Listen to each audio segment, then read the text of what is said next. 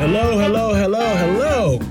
Welcome to Where They At. My name is Nabate Isles, and this is part 2 of episode number 9, which features coverage from 2020 NBA All-Star Weekend, which took place in Chicago, Illinois, the Windy City. And it wasn't that windy other than Friday. Friday was brutal, but Saturday and Sunday was pretty nice indeed. But anyway, we're going to feature many other sounds and also full interviews conducted by yours truly on the show. And I want to get right to it. The first interview I will present my sit-down conversation with the great Alex English. Now, Alex English was an 8-time NBA All-Star, NBA scoring champion as well for the Denver Nuggets, and a Naismith Basketball Hall of Famer who was inducted in 1997. One of the great scorers in the history of the game, and he has the most career points in the decade of the 1980s. People don't know that. But anyway, it was great to sit down with Mr. English and talk about a lot of things when it came to All-Star Weekend, his career, and the current landscape of the National Basketball Association. So here we go. Welcome to Where They're At. My name is Nabate Isles. It is my pleasure to interview so many different wonderful retired athletes that have really set the tone for their respective sports. And here I'm at the NBA All-Star Weekend festivities in Chicago 2020. And it is my pleasure to have Naismith Basketball Hall of Famer, one of the greatest scorers in the history of the National Basketball Association, Mr. Alex English. How are you, sir? Hey, I'm great. Great to be here. Yes, excellent. Yes, and I wanted to. There's so much to talk about with you for sure. But I know you have to catch a flight too. So I'm glad you. It's okay. We can talk. Okay, yeah, I appreciate you. Now, talk about like your upbringing. You came up in Columbia, South Carolina. I did, which was very interesting because I had a lot of relatives in South Carolina, and it's funny your parents worked in New York. In New York. So talk about that experience of, did you travel back and forth from Columbia, New York? Well, I grew up in South Carolina, and back then that was during the Civil Rights movement, Civil Rights era, when blacks were not able to, get jobs, get quality jobs and make money to feed their families. So my father moved to New York City just looking for a better job, better pay. And then my mother followed him, and I ended up living with my grandmother and my one brother, 2 sisters, and a host of cousins. Wow. So the great migration to the north when I was a young kid was for better jobs, a better lifestyle, avoiding as much as possible the racism of the South. My grandparents did the same thing. There was a great migration. And what we see now in South Carolina is that migration is a migration, a backward migration, because all of those people that have gotten older and their children, they're all coming back towards the South. That's right, and because especially the Northeast is getting more expensive too. Yes. Driving with gentrification, driving people out. That's unfortunately, right. Talking with Alex English, Naismith Basketball Hall of Famer, and also the leading scorer in the NBA in the 1980s, over 20,000 points. I don't know the exact number, but I would say around 20,200, around there. I don't know the number either, but it was a lot of points. Yes, sir. And you went to the University of South Carolina, which had very good alumni around that time, and Frank Winters and Mike Dunleavy, a good friend of mine, Mike Dunleavy Sr., and of course yourself. How were you guys able to really get the program on the map? They were very good teams, though, and it was more balanced, after UCLA's dynasty. Well, the team got recognized mainly during that era. They were Frank McGuire, who came from New York City to coach the team. Yes, sir. He was the one that brought the prominence there. When he came, he brought a lot of the New York players. At that time, who were supposed to be like the elite players in the country. And Brian and Mike. Brian Winters, John Roach, Tom Owens. And he brought them there. He recruited a lot of New Yorkers.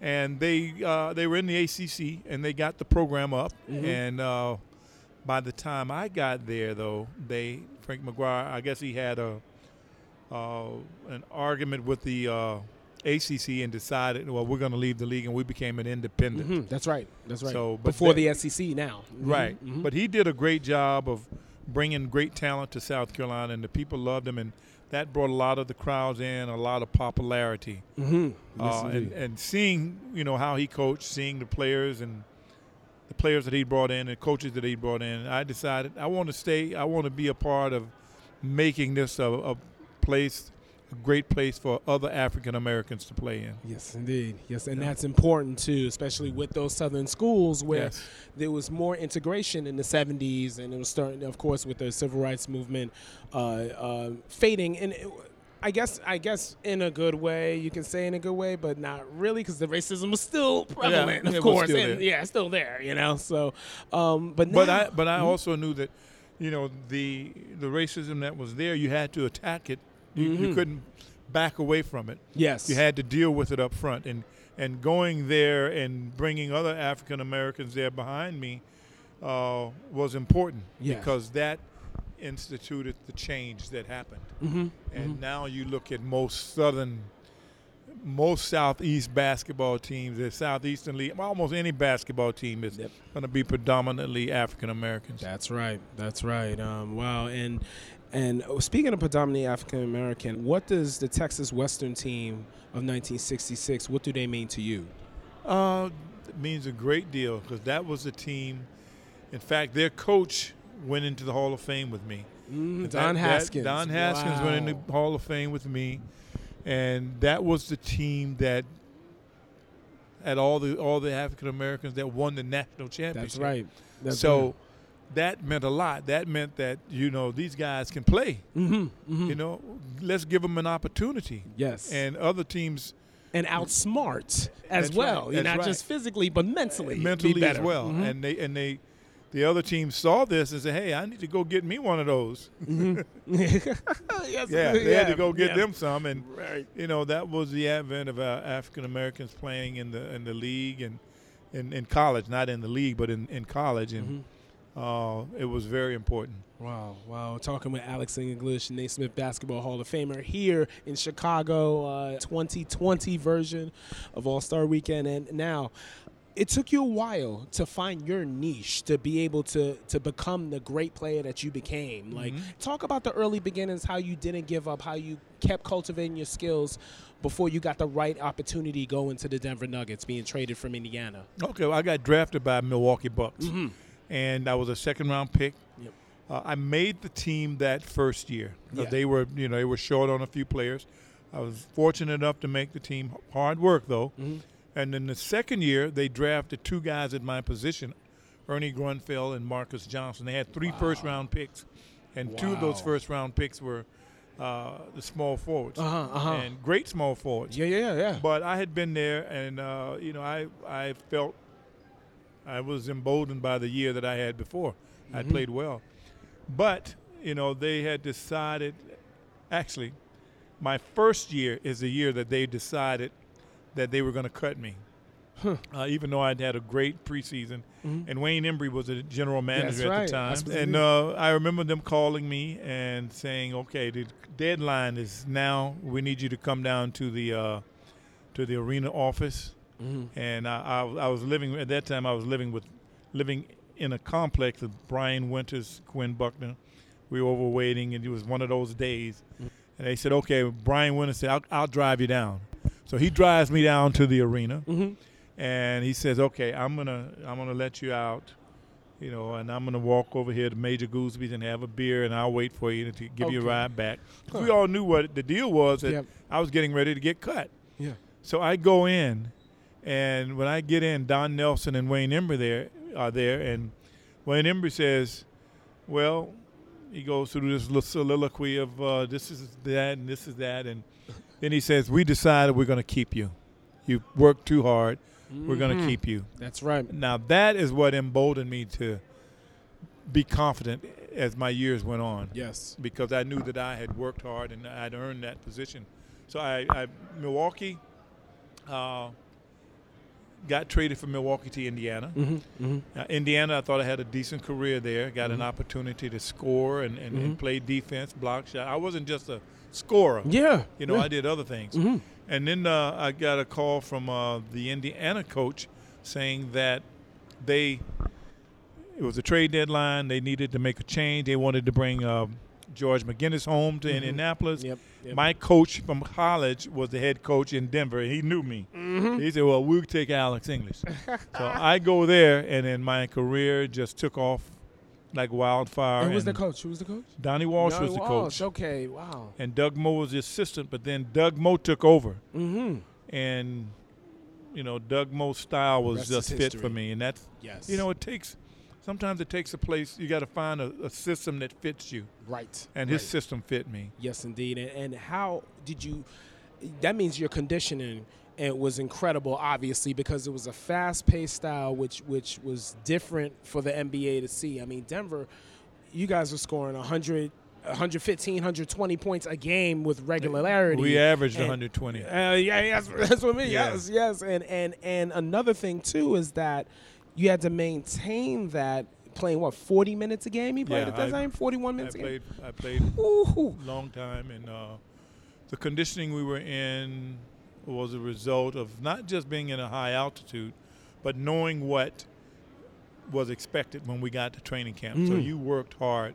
So when you got there, 12 months of the year. 12 months. That's 12 right. 12 months of the year. Yes, indeed. So that's how we condition ourselves. And unlike a lot of the traditional coaches, Doug Moe let us condition ourselves by when we got in there, we just started playing fast break basketball. Wow. And that's what it is. Now, I wanted to ask you how, like with the NBA now, with the scoring increasing once again, and also with offensive emphasis and everything, talk about how the Denver Nuggets of the 1980s influence the game now, today. I would like to think that the Denver Nuggets did influence the game, but I don't know if a lot of the players saw that. But then maybe, some of the coaches played against it, like Rick Carlisle and Steve Kerr. They played against our offense. But I don't know if it's a conscious thought that, okay, maybe we should get back to the way it used to be, because a lot of teams – had that fast-paced offense when I played. Certainly the Lakers. Oh, yes. Certainly the Spurs and the Mavericks, because they had players that could play that way, and that was a fun way to play, and you got a lot of scoring. Yeah. And the game has changed in the sense that it's more of a three-point game now. Right. But back then the game was more artistic. It was an in-between game. It was you had guys being able to create and be artistic in the flow of the game. That's right. Now it's coming down, spotting up for a three-point shot and getting in position to shoot a three. So it's taken away from the expression of the game. Wow. But now the players are trying to get back to that. And which players now are so expressive that you see that are able to score, and not just from behind the three-point line, but like you said, be able to mid-range. Create shots mid-range, be able to find ways with ball handling to find their spot and be consistent. I really like Kawhi Leonard's game. He does that well. I like DeMar DeRozan. He does it very well. And a host of other guys. They're beginning to realize that you can't make a living beyond the three-point line without having a game in between. Yeah. Wow. And now Denver, the Western Conference, you had to deal with the Lakers, basically. Now, how disappointing was it for you, Kiki Vandeweghe, Dan Issel, all those years, Calvin Nat, all those years falling short where you guys had the talent? I think the year that we could have gotten through the Lakers was when we were in the Western Conference Finals against the Lakers. We beat them in the Forum. No, they beat us the first game, just killed us. Second game, we come back and beat them. We go back to Denver. Back then, that was a 2-2-1-1-1 format. That's right. And we get back to Denver, and 6 minutes into the game, I get an elbow and break my thumb. And that was it for me. So, my team depended on what I did on the floor, which was score and rebound and pass and be a threat, be an offender that they had to be aware of. So that was a big loss. Wow. And speaking of 88, All-Star Weekend last time in Chicago was 1988. Speaking of that year, right. that was a memorable weekend, Yes. for sure. What were your recollections of it? Because you're an 8-time All-Star yourself. You know, you are perennially. What's your favorite All-Star moment, first of all, and then we'll get into the 88 weekend. Well, my favorite All-Star moment, I don't remember years. Oh, right. But I do remember it was a year that they had the famine in Ethiopia. Oh, okay. And when We Are the World came out. We Are the World, and I was able to get all of the All-Stars to donate the money that they won in the game and lost in the game, donated to the famine relief. Mm-hmm. We put that together, and David Stern said, okay, we'll match it. So we were able to raise close to $250,000 to feed starving people in Africa. Right. So that was my greatest moment. It was a non-basketball moment that I was able to get those guys to do that. And this is talking about the Birds and Jabbars and all those guys. Wow, and speaking of those All-Star games was so competitive too. Well, you know what? One of the reasons why it was competitive was because we were looking forward to getting that paycheck. You know, if you won, you got like $20,000. If you lost, you got 10, whatever it was. But you know, that was just we didn't make the type of money that they make today. But you know, we valued the dollar. Yeah. So we were very competitive. Wow, no doubt. And the practices were too, as well, right? Yeah, very competitive. Yes. Wow, talking with Alex English, Naismith Basketball Hall of Famer, and wow, there's a little bird flying around here. Like, it's tough to get here. And like, now, the dunk contest recently happened, and many people felt there was a robbery in 1988 with Michael Jordan, a hometown player, winning over Dominique Wilkins, but many people feel Dominique won. And it's amazing that history repeated itself last That's what I was about to get with Aaron Gordon and Derrick Jones Jr. I mean, what? And Dwayne Wade, a former teammate of Derrick Jones Jr., was a judge. But anyway, that's what I hear. That's what they're saying. It's that's weird. But what was your take on both contests, and compare both contests on how the artistry from both guys in each year? This one was like an amazing one because guys went toe to toe with some great dunks, very creative, and I personally felt like Aaron Gordon should have won, and he didn't. But you could also say, well, they were like hundreds and hundreds and hundreds, and there were 2 or 3 rounds of those. So, he did. Derrick Jones did have a great dunk out, but I personally felt like Gordon won. Right. Who won in '88? You thought? '88, I thought Dominique won, and the home crowd was looking for some hometown cooking that they got. They got it. Yep. Michael was great. Michael was wonderful, but Dominique won it. Yes, wow. I feel the same way, for sure. Like, I watched that, I was like, history repeated itself. Yeah, right. It's interesting. Now people forget about your acting. Yes. Amazing Grace and Chuck. I love that movie. Like, how was that to shoot that film? And the death of Kobe Bryant, it's weird that I thought of the Amazing Grace and Chuck. I kind of thought of that. Yeah, what's your take on that? I didn't think about that. You're bringing it up, but it was something similar. But Amazing Grace was about a movement, about changing the world. But to see an athlete die so tragically and so unexpectedly, and be such a great, positive basketball player and family man is just heartbreaking, and something that even to this day I still flash back in my mind and say, Kobe's gone. Kind of like Michael Jackson. Yeah. Right. Michael Jackson's gone. That's right. And that was on the Prince draft night. Gone. That was draft night, 2009 draft That's right. night. I was in Toronto. Yes. I remember that. And I was covering the draft then. And I was shocked then. Man. But for it to be so close to home, because I did know Kobe, and knew him when he was a young man coming into the NBA, and then I was one of the coaches that was on the bench when he scored 81 points. That's in Toronto. With Toronto, yeah. With Toronto and LA.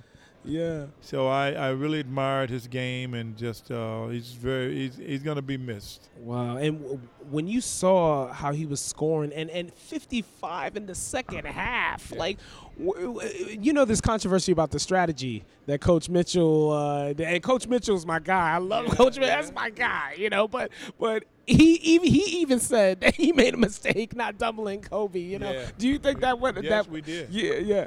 I agree. I mean, I was one of those coaches. We should have doubled him every time because he was like a volcano. Mm-hmm. He was that hot. Yeah. Well, and did Kobe? You say you knew Kobe. Did he ask for your advice on how I to? didn't know him like okay. I had conversations with him every day. But when I was working with the NBA Players Association, I put together this game, or not a game, but a camp for all the top high school players in the country to come to Princeton and play. And we included a lot of former players' kids just because. But we brought a lot of the great high school players in. And I remember they said this kid named Kobe Bryant, he's the guy that's going to be the guy. Yes. And I remember him coming in, and he had his sisters with him, and his mother was there. And he was very cocky and and you confident. And you played against Jelly Bean, right? I played against his dad, but he was very confident, and you knew this kid was special. Yes. He knew, and he won MVP of the camp. And I'm talking about some of the top players that ended up playing in the NBA, like Tim Thomas, the two Collins brothers, twins, Jaren and Jason. Jaren and Jason, just a bunch of guys that played. But Kobe was the best. Yep.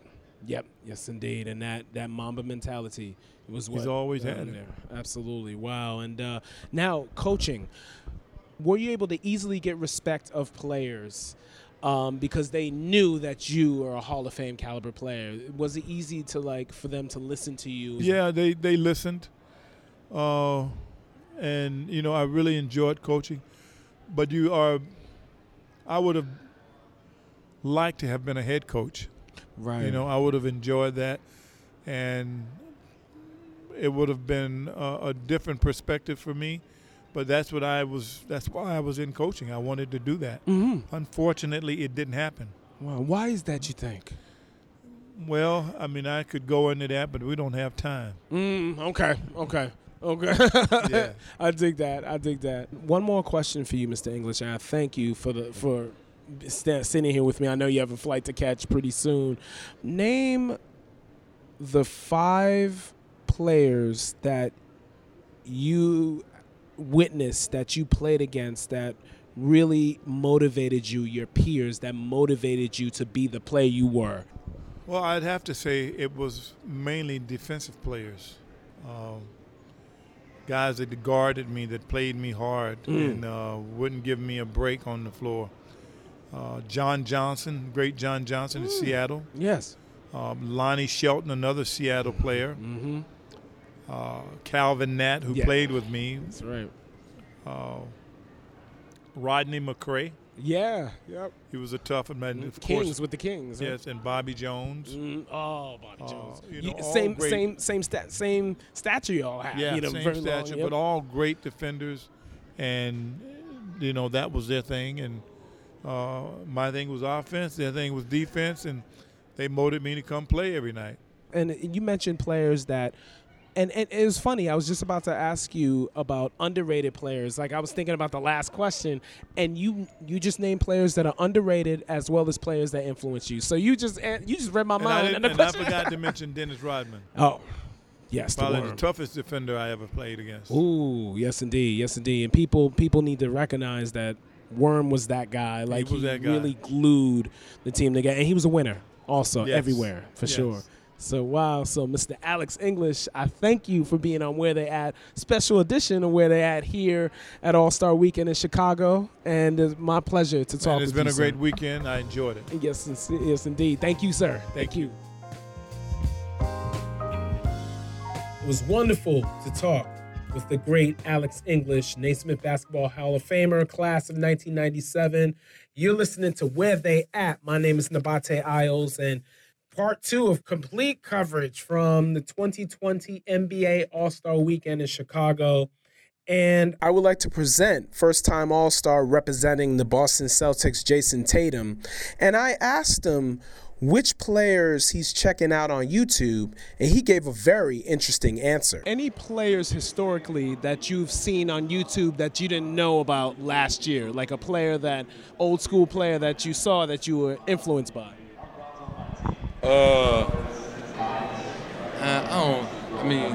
I knew about Penny Hardaway, but I wasn't like old enough to really watch him. But like Penny was cold, and I don't think he gets enough, respect or gets talked about enough. But Penny's a lot of people's favorite player. How do you feel about Bradley not being here with you, your big brother Bradley Beal? What's your thoughts on that? Yeah, everybody that made the All-Star game is deserve to be here. It's always a few guys every season or every year that are in the conversation that should have or could have made it. And Brad is definitely one of them. He averaging 30 points right now a game. But everybody here is deserving as well. That was Jayson Tatum from the Boston Celtics, first-time All-Star, and I can tell that he really wished that his big brother/mentor Bradley Beal was with him at the All-Star game. Remember, Bradley and Jayson both went to the same high school in St. Louis, Chaminade High School, where Bradley attended that school a few years before Jayson did. But they've known each other for such a long time and go way back. And now we're going to move on to Phoenix Suns guard and first-time NBA All-Star Devin Booker, and very insightful young man. And he shared the old school players that he likes to study, as well as the vets who have advised him to help him become the player he has become. So here we go. Devin, which old school players do you like to watch from the 70s or 80s or 90s, on YouTube, those old school players that you like to check out? Because your game is very versatile. So. I've been a fan of the game a long time, man. I usually watch teams, that Pistons teams, 04, 05. It's not really vintage 60s, 70s, but, that was one of my favorite teams to watch. I watch different players. Kevin McHale footwork, you know what I'm saying? There's just certain parts of the game that I watch. Obviously, MJ. It's a lot of talented people. Bird, Larry Bird, his footwork, incredible.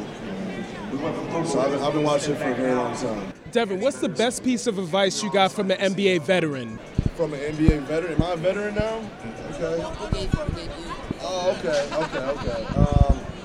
You can't just narrow it down, man. I take pride in talking to my OGs, and I respect a lot of people. So I've had a lot of conversations with a lot of people. From Tyson Chandler, which was my teammate, from PJ Tucker, Ronnie Price, Jared Dudley, has taught me the game a lot. Obviously Kobe. There's just a lot of people that have came to me with a lot of good advice that I approach the game with every day. That was first-time All-Star Devin Booker from NBA All-Star Weekend on Where They At. My name is Nabate Isles, and next is one of the most polarizing figures in the National Basketball Association by the name of James Harden. James is 8-time NBA All-Star, 2017-18 NBA Most Valuable Player, and, of course, he represents the Houston Rockets, dynamic duo with Russell Westbrook for sure. And I asked James about what does he watch when it comes to basketball that helps be able to augment his game. Also asked him the same question as I asked Devin Booker about the vets who helped him along the way for him to become the player, the Hall of Fame player that he has become. So here we go. James, talk about the old school players that you watch on YouTube from the 70s, 80s, 90s, because you have that game. Like, which players really inspire you from those days? I get inspired by anybody. I'm just one of those guys that like to watch the NBA. And that's not even the NBA. It's like high school games, it's college games. I find inspiration from anything to be able to keep me pushing and keep me being great. So it's not just about, old school players. Who are your mentors, NBA vets that were your mentors in, helping you learn the tricks of the trade? I had a lot of vets. Well, I had like Nick Collison, and when I was on that OKC team, Nazir Mohammed, Kevin Otley. Those are some guys that, that allowed me as a young guy to push through and told me it's all about your mental and your work ethic. If you don't have those two, you can't last very long in this league. So I had some very, very, very good vets for me. That was James Harden, a.k.a. The Beard. Wow, what an honor to get so much great sound and conduct so many great interviews. And now, last but not least, I would like to present this interview with a gentleman that deserves more recognition. He's one of the absolute great ambassadors and impactful figures in the history of the National Basketball Association, and his name is Wayne Embry. Mr. Embry was the first Black general manager in the NBA with the Milwaukee Bucks, but also before that, he was a 5-time All-Star with the Cincinnati Royals, teammate of Oscar Robertson. He was an NBA champion with the 1967-68 Boston Celtics, with Bill Russell. Then he became first Black general manager in 1972 with the Milwaukee Bucks. Then he was executive of the year twice for the Cleveland Cavaliers in 1992 and 1998. So it was my honor to sit down with Mr. Embry, one of the pioneers of all the sports, and to talk about his career and his thoughts on the current landscape of the National Basketball Association. And wow, without further ado, here's Mr. Wayne Embry. We're back on Where They At, and it is my honor and privilege to interview this gentleman who has been a pioneer for the game of basketball and sports as well. My pleasure to have Naismith Basketball Hall of Famer, 5-time All-Star with the Cincinnati Royals, NBA champion with the 1967-68 Boston Celtics, also 2-time Executive of the Year, 1992 and 1998 with the Cleveland Cavaliers. And he's from the state of Ohio, born and raised and starred at Miami of Ohio. It's my pleasure to feature the one and only Mr. Wayne Embry. How are you, sir? Fine, thank you. Yes, indeed. Yes, indeed. And I wanted to talk with you about everything you have done in your career, being a pioneer, being the first Black general manager in the league, and also being an athlete, a Black athlete in the 1960s, which, as we all know, this country was going through so much. But growing up in Ohio, how were you able to, with all of the racial strife going on in the Midwest South at that time, how were you able to keep your eyes on the prize and also talk about the inspirations, the people that were able to help you mature and be excellent in what you decided to do? Well, the inspiration started at home. Mm-hmm. I grew up on a small farm outside of Springfield, Ohio, and it was kind of a Embry community. We called it the Hill. Mm-hmm. My grandfather moved up from Alabama, bought this small farm. His oldest sons, and there was 13 in his family, but 3 oldest sons built homes next to his on the hill. So I grew up kind of in a little Embry compound, not like the compounds we know of today, little 4-room home built houses, and my grandfather is kind of the patriarch of the hill and ruled the hill, and he was a great inspiration to me, as were my parents and uncles. And I had to test early on because growing up in the 40s, 50s, there were just places we knew we couldn't go. Mm-hmm. So you avoided them. You just didn't do it. Mm-hmm. And I went to elementary school. There were a few African Americans in school. Mm-hmm. And from the 9th grade, graduating from the 9th grade in junior high school, we had to go to a high school in our district. It was myself and one other African American young lady went to the high school, and we were the only blacks in the school, mm-hmm. Maybe 400 or 500 people. And she ended up quitting. Mm. She was the first day, and because of the abuse and the way we were treated, she quit. And after a couple of days, I decided I was going to quit. Wow. So I came home, got off the bus, came across the hill where my grandfather was doing something, farm work. And I said to him, Grandpa, I'm going to quit. I'm quitting school. I'm going to stay and help you on the farm. He says, no, you're not. You're going to go back to school, son, tomorrow. Yes. So I said, nope, I'm not. And I couldn't get any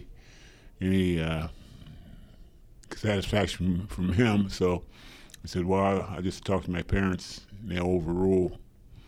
So I go home and I talk to my dad and mom and dad, and I told them the same. They said, you're not quitting school. You're going back to school, son. Mm-hmm. And, I gave them a little bit of the facts. And they said, you just got to prove that you're as good or better. Yes. Being as good may not be good enough, so prove that you're going to be better.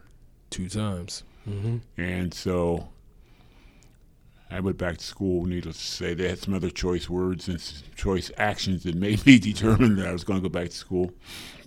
And so I went back, and things worked out. I became very much accustomed to the way life was, and actually made a lot of friends because I persevered through it. I think my classmates respected that, and they grew to respect me, and so it was a great 4 years, or 3 years, I guess it would have been back in those days at high school, and that gave me my start. Naismith Basketball Hall of Famer, the great Wayne Embry, where they're at 2020 NBA All-Star Weekend in Chicago. And Mr. Embry, you found basketball and it found you. And you ended up going to Miami of Ohio, being one of the great college basketball players of the 50s. Talk about how you were able to figure out how you had to go through the endurance of the strife and racism and everything like that, and being able to not just be a great basketball player, but to set an example for your race. Well, as I said earlier, I felt that I had to be better than a lot of those who I was competing against to be on the team, but also who we competed against when we competed against other teams. And so I had just an interesting journey because at each level I played basketball, I was cut from the team and brought back. Wow. Okay. One of the defining moments in my early career was in the ninth grade. It was in the 7th grade or 8th grade. I can't remember which, but I finally made the team late in the season because after I was cut, I kept playing intramural basketball, and the coach would watch some of our intramural games, and so late in the year, it was close to tournament time. Coach comes to me and says, "I'm gonna bring you up to the varsity. You made the team." So I'm all excited about that. I go home, tell my parents, and I go down in my little dirt court and start practicing. And so go to school the next day. Time to go to the game. The last class of the day was English. My English teacher asked for our papers, our assignment papers. I didn't do mine because I was practicing basketball. Wow. And so she says, "You're not going to the game." I'm going to tell the coach, "You didn't turn in your homework, you're not going to the game." So I didn't go to the game. So that was a lesson. Yep. And it helped me to respect academics as well as playing basketball, playing sports. And so from that point on, I figured I had to excel in the classroom as well as whatever sport I competed in. Jack Twyman and, of course, Oscar Robertson. You and Mr. Robertson have really made a significant contribution to the history of not just basketball, but society as well. Mr. Robinson with free agency, bringing that up, and also being an advocate for black athletes in the 60s, and yourself being the first black general manager.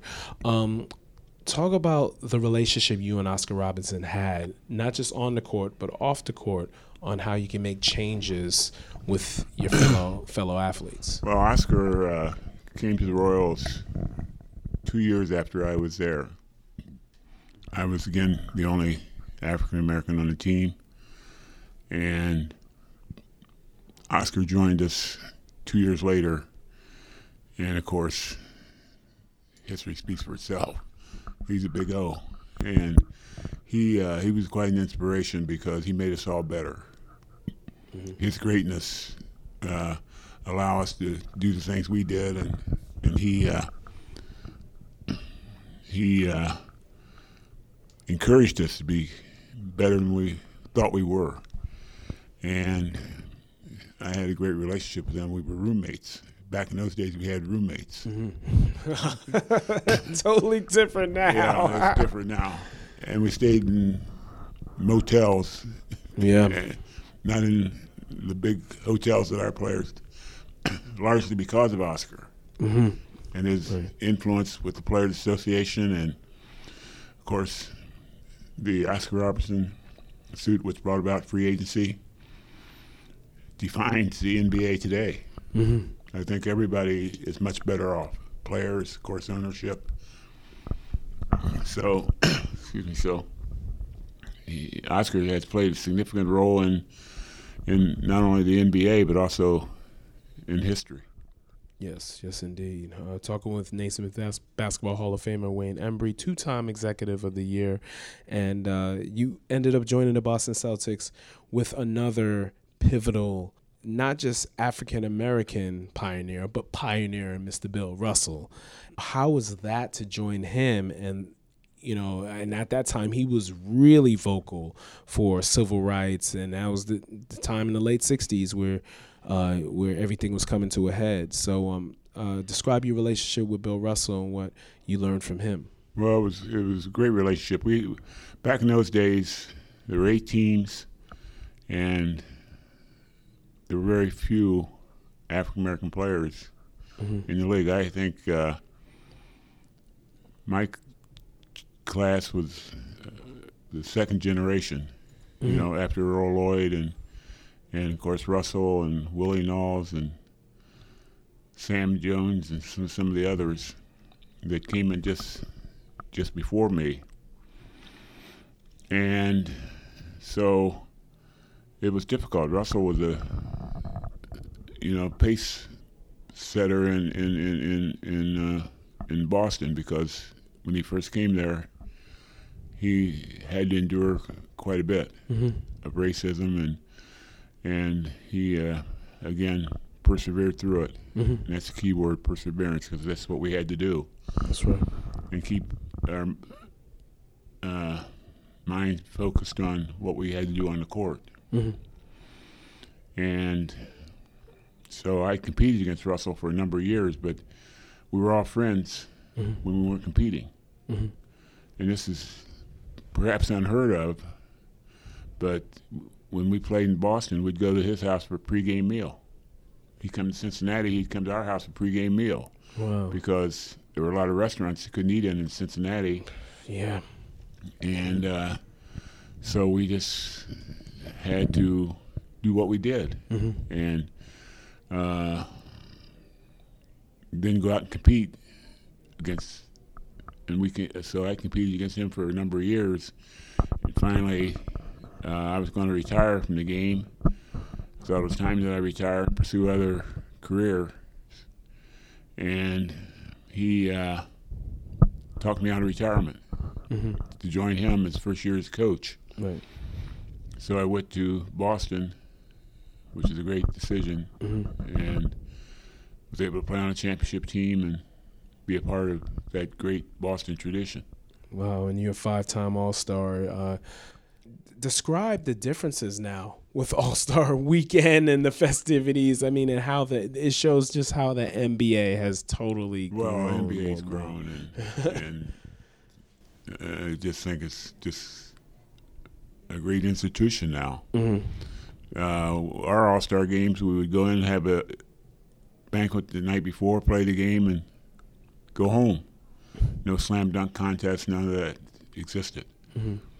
And none of the other side issues, the breakfasts, the lunches, those various things didn't exist. And so the game was very competitive. And I think one of the defining moments in time was in '64. I think it was 64 All-Star game when we decided to strike, not play the game. That was yes, it was 64, right? Yeah, you got to have the soul mind of mine recall. But we get to Boston, and Tommy Heinsohn met us in the lobby of our hotel and says, we're going to meet at the Boston Gardens tonight at 6:30 because the game is an 8 o'clock game.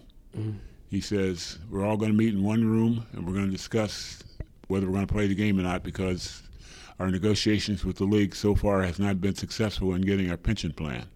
And recognize the Players Association, the union. And so we all meet in the Celtic, it was the Celtic dressing room, and they were negotiating all the while we were in their meeting, and the owners kept saying no, and this was the first televised game, All-Star game. Wow. So you can see the pressure. Yep.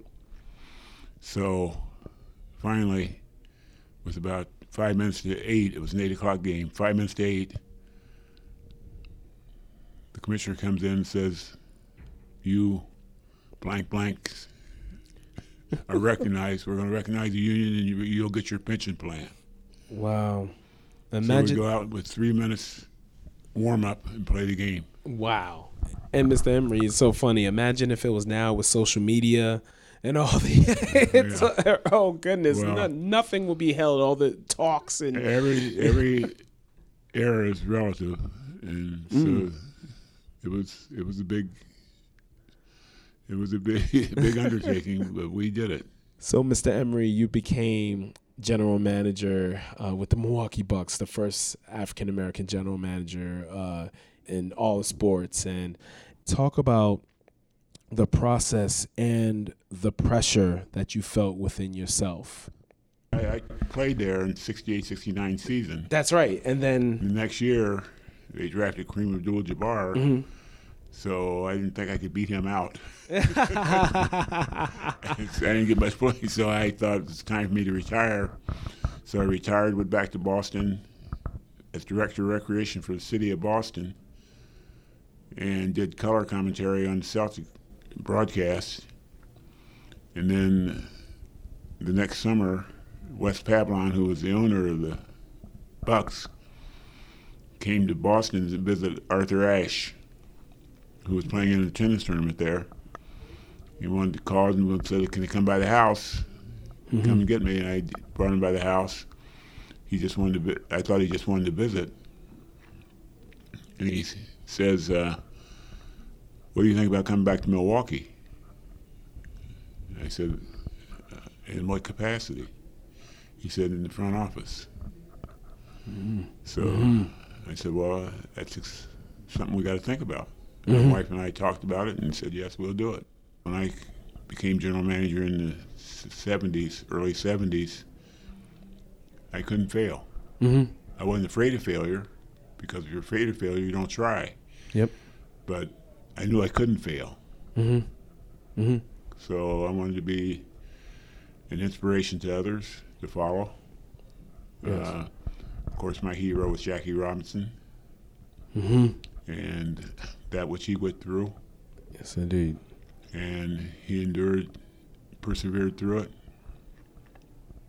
I had to do the same, but I knew I couldn't fail, and I wasn't going to be run out. So I think that's the attitude we have to take. What were the things that you learned as a player that helped you in scouting and evaluating talent? I was fortunate to play on winning teams in Cincinnati, but probably most important, playing for the Celtics because they were a dynasty back in those days, and play under the great Red Auerbach. And so I learned a lot of my management policies from him. And others. I paid attention. I studied what other people did and how they did it. And I learned early on that to build a team, in my management career, I should say, I learned early on how to build a team. And I used some of the things that I got from Red and Russell. And what I learned was intelligence, character, and talent in that order is what wins. So that's how I try to build my teams. Yes, indeed. And Chicago Bulls of the 1990s, they just, it was a team that totally just dominated over everybody. Everyone had and when Michael retired for those 2 years, then Hakeem was that person and his Rockets. But the 60s Celtics versus the 90s Bulls, which team would prevail in the 7-game series? If you take the best players from the 60s Celtics, best players from the 90s Bulls, which team would win? Well, I'm partial to the 60s because I'll tell you, when you got Bill Russell, Sam Jones, Casey Jones, John Havlicek. Yeah. Tommy Heinsohn. How many Hall of Famers? Well, just count the number of Hall of Famers. Yeah, that's true. On that team. Tom Sanders. Satch. So that's a pretty good team. Yeah. Yes, indeed. And now, fast forward to this NBA. Which players do you see really represent the game, like from the little things they do on the court, that represent the game? And because we have players that, it's a different generation, but players that you look at them and, like you say, have that intelligence, that character, and then the talent. Who represents that now? First comes to mind is LeBron James, of course. An Ohio gentleman came out right outside of Cleveland and Akron. And then, there's several. And more than several. Steph Curry and there, and it's just there's just great players playing in the league today, and so it's really hard to define. But there are those who stand out. Kawhi Leonard we had last year in Toronto, terrific player. KD, can't leave him out. Yeah, yep. He's a difference maker, and Klay Thompson. It's just so many. You just go right down the list and names all these great players, and I'm just fascinated by this kid Doncic at Dallas. Yes. It's unbelievable. 20-year-old to be doing what he's doing is just unbelievable. Yeah, 15-year pro. Was a pro since 15 in the top European league in Spain. European league, and it's just fascinating to see how he plays, and I enjoy watching him. Wow. We're here with Wayne Embry, special edition of Where They At from Chicago 2020 All-Star Weekend. And Mr. Embry, speaking of Toronto, you're an advisor for the Toronto Raptors. Been there since 2004, I believe. That's correct. Yes, and this team, 15-game win streak, it just ended, unfortunately. But did you see this team having a better record now than they did at this point last season? Did you see this team flourishing like this so fast? No, I did not. I tell you, I just give all the credit to the players, the way they've taken the responsibility, to define themselves as champions. They are champions, and I think that was a great experience for them. And to watch the growth of Pascal Siakam and some of the other young players that have they've really worked at their game to improve, and they know how to win. And I think management's created an environment for them to be successful and win. I just give a lot of credit to Masai Ujiri and Bobby Webster and his front office team, and of course Nick Nurse, the coach. Mm-hmm.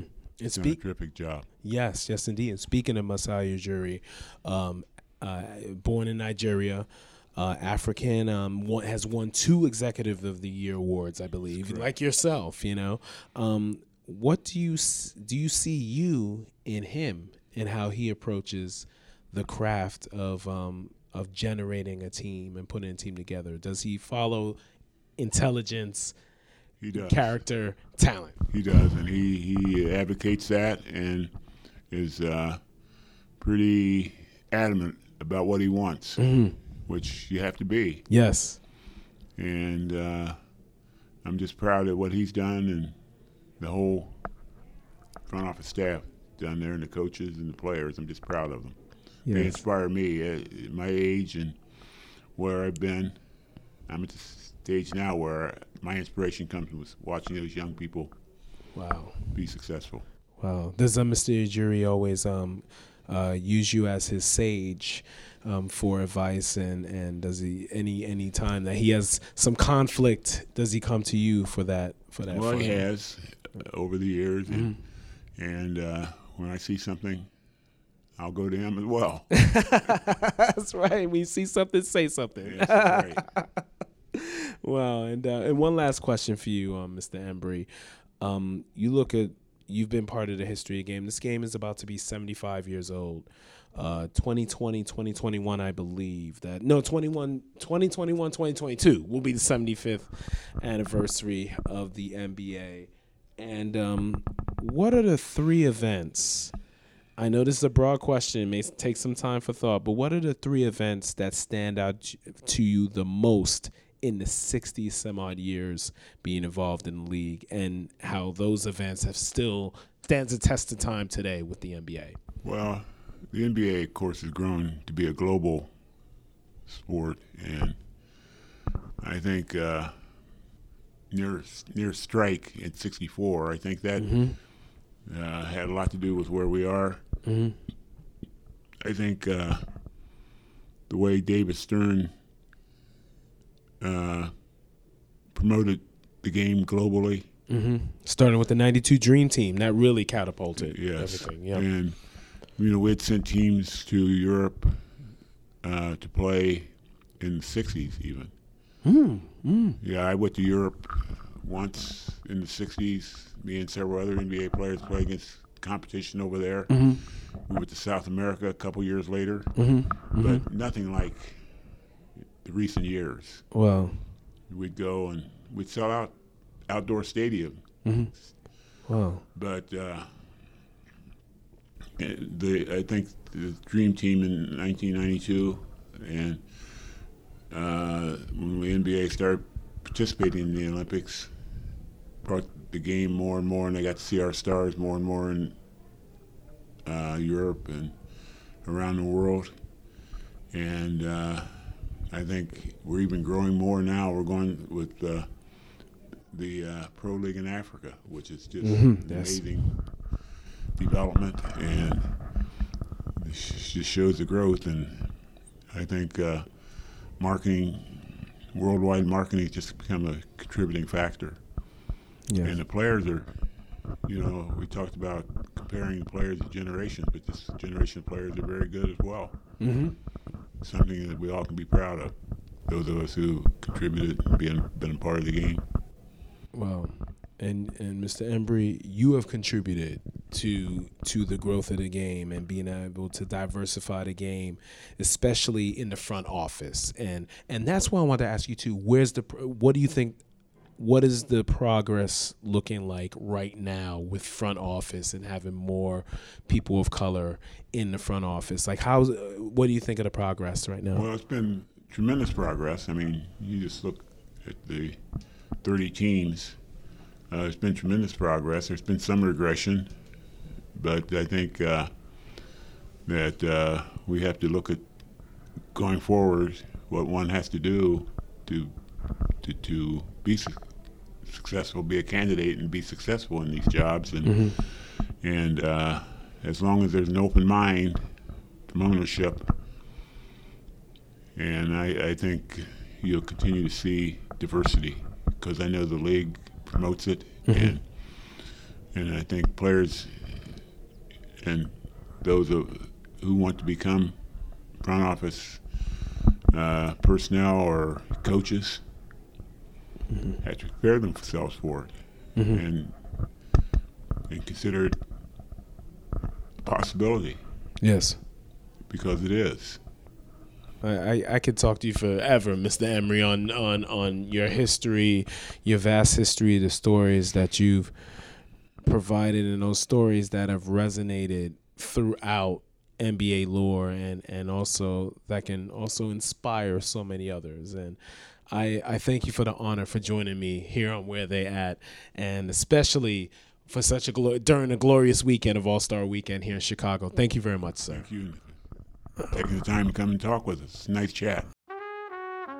Wow, that was a tremendous talk with Mr. Embry, and what a way to conclude All-Star Weekend coverage. I want to thank all of you for listening to Where They At. My name is Nabate Isles, and if you want to hear this podcast and hear many other engaging episodes, you can listen to Where They At on Spotify and Apple Podcasts. Make sure you subscribe and or follow, as well as rate, for sure. Make sure you do that. And if you love the music that has been played throughout the episode, you can go to nabateisles.com, nabateisles.com. The music is from my album Eclectic Excursions, and you can also purchase it on Amazon, Google Play, Apple Music, stream it on Tidal, Spotify, et cetera, et cetera. And also, I want to thank the National Basketball Association, the entire NBA staff, and the entire league in general, just filled with classy individuals. And I always love working with them. And I've been able to interact with many of them for many years now, and it's been really a pleasure to be able to work with them. So I thank the National Basketball Association as well. And thank you once again for listening to Where They At. My name is Nabate Isles, and I'll be back very soon with another episode. Take care, everybody. God bless.